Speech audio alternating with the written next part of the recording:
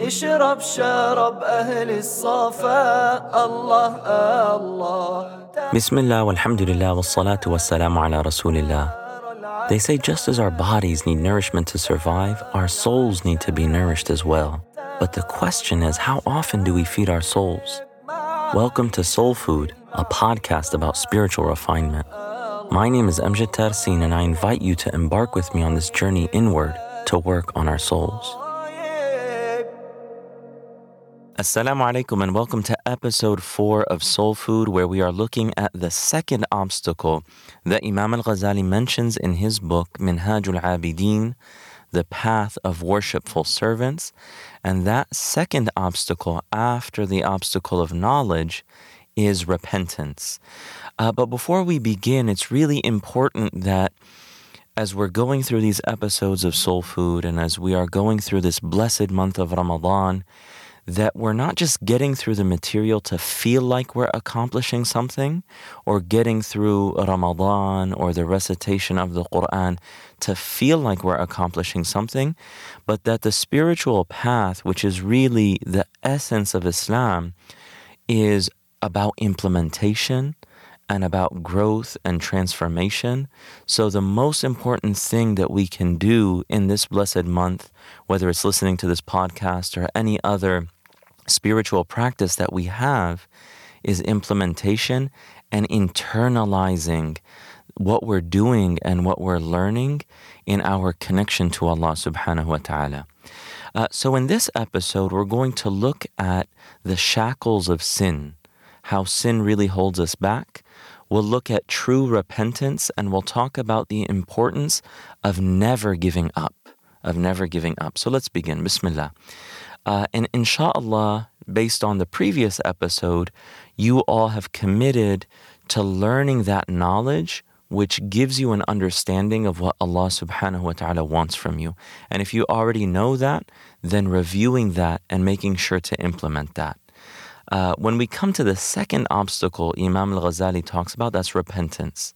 And if you visualize the spiritual path, if you actually look at it as a physical path, sins are like shackles around our legs and around our feet that prevent us from actually moving forward on that path. If knowledge shows us the path, then sins keep us in place because we're not able to move down that path. Imam al-Ghazali says that the weight of sins makes it hard for us to perform good deeds. So he says, how can you hasten to worship and the things that bring light into your heart when you're still tied down by sins? In other words, not just the sins that a person might continue to do, but the weight of sins that occurred in the past that a person has not repented from. Al-Fudayl ibn Iyad, one of the great sages of Islam, he said, if you don't have the strength for night worship and fasting during the day, then know that you are shackled by your sins. In other words, when a person is freed from the shackles of sins, then they actually feel more energy to do the things that are pleasing to Allah subhanahu wa ta'ala. So one of the beautiful things about tawbah, about repentance, is that it's therapeutic to your soul. It allows your soul to feel re-energized and rejuvenated. But when we disobey Allah, the soul feels a sense of pain.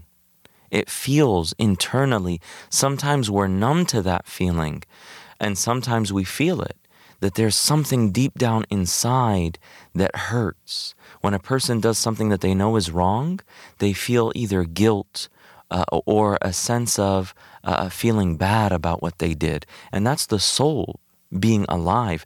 But a person, if they continue down that path, may Allah protect us from that, then sometimes their soul becomes numb and can be dead. But when we repent, our souls are able to heal. They're able to become whole again. The guilt is removed and the soul increases in light and in radiance. That brings us to the next point. True repentance. You might be asking, so what is true repentance? Imam al-Ghazali says that true repentance is a path that is taken by the heart. And it is removing the heart from the attachment to and the desire for the sin. Before, you think about what you need to do, is in your heart you are removing it from the sin. And this is a simple but profound definition that Imam al-Ghazali gives us. Because sometimes when we think about repentance, we only think of action. And action is necessary. Leaving the sin aside is necessary. But the greatest act is the one that is taken by the heart. That you're removing your heart from the attachment to that sin. And you remove it and you leave that sin aside out of reverence for Allah subhanahu wa ta'ala, for God's majesty, and that He decreed such a commandment.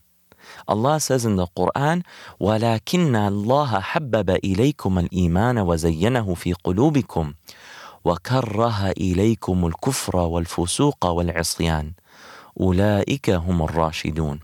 That God has endeared faith to you and made it beautiful to your hearts. And He has made disbelief and mischief and disobedience hateful to you. It is people like this who are rightly guided. In other words, that it is a perception in the heart that allows a person to follow what Allah subhanahu wa ta'ala has commanded them to do.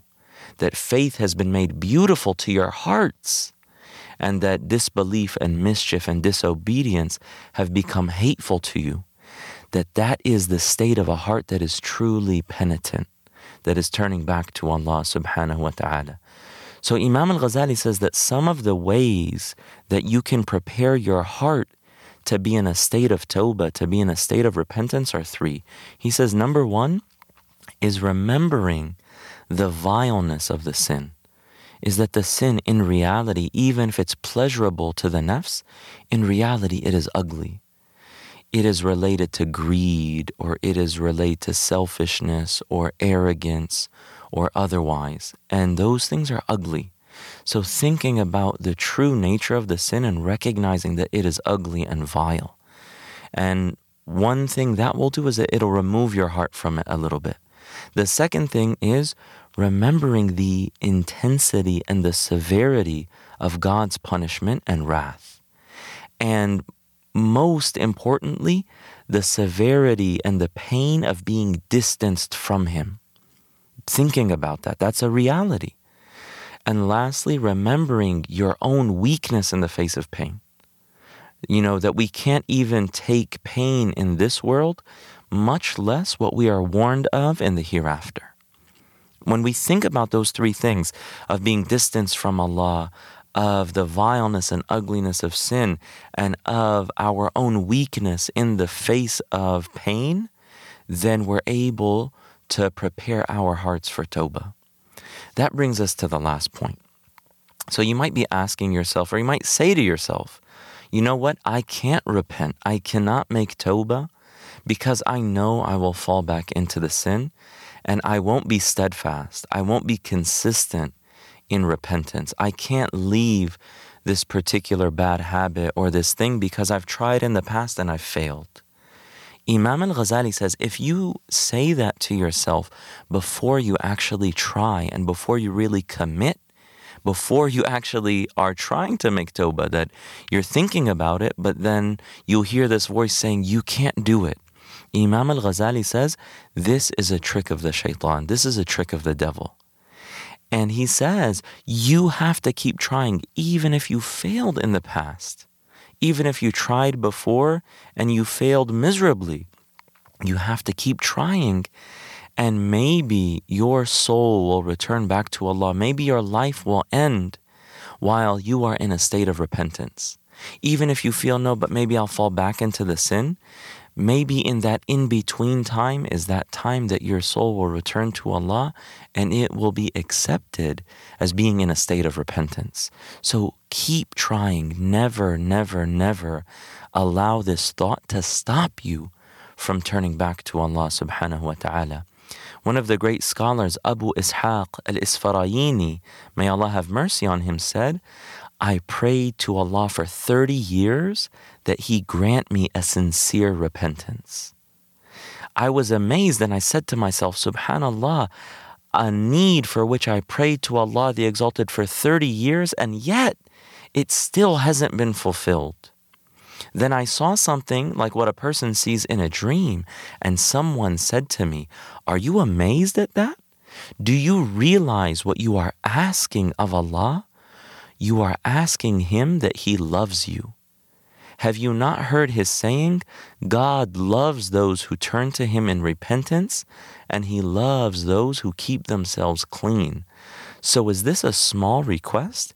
So Abu Ishaq is saying here, for 30 years consistently I kept asking Allah for a sincere and true repentance. And 30 years I kept making mistakes, falling back into old ways. And I wondered, I said, I keep asking for 30 years. And then I saw that what I was asking was a great thing, that it was the highest thing, being granted Allah subhanahu wa ta'ala's love.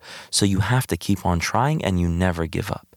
And Imam al-Ghazali says, just as you have taken sin as an occupation and you keep to it like an occupation, now take repentance and turning back to Allah as your occupation. Just as you might have done it for years and years and years consistently, take repentance as your occupation and commit yourself consistently to it. And if you ever make a mistake, then go back to repentance. And if you fail even 1,000 times, the most important thing is never giving up, is always turning back to Allah subhanahu wa ta'ala, and the door is always open as long as we're trying and as long as we have life. So this brings us to the call to action. Imam al-Ghazali has something that is intense, but I really believe that we can all do it, inshallah, and that there's no better time than Ramadan to do it. And if you hear this outside of Ramadan, still commit to it. And if Allah grants you tawfiq, it will change your life. So this call to action is going to take a little bit of commitment and work. So Imam al-Ghazali says, this is how you make a sincere repentance.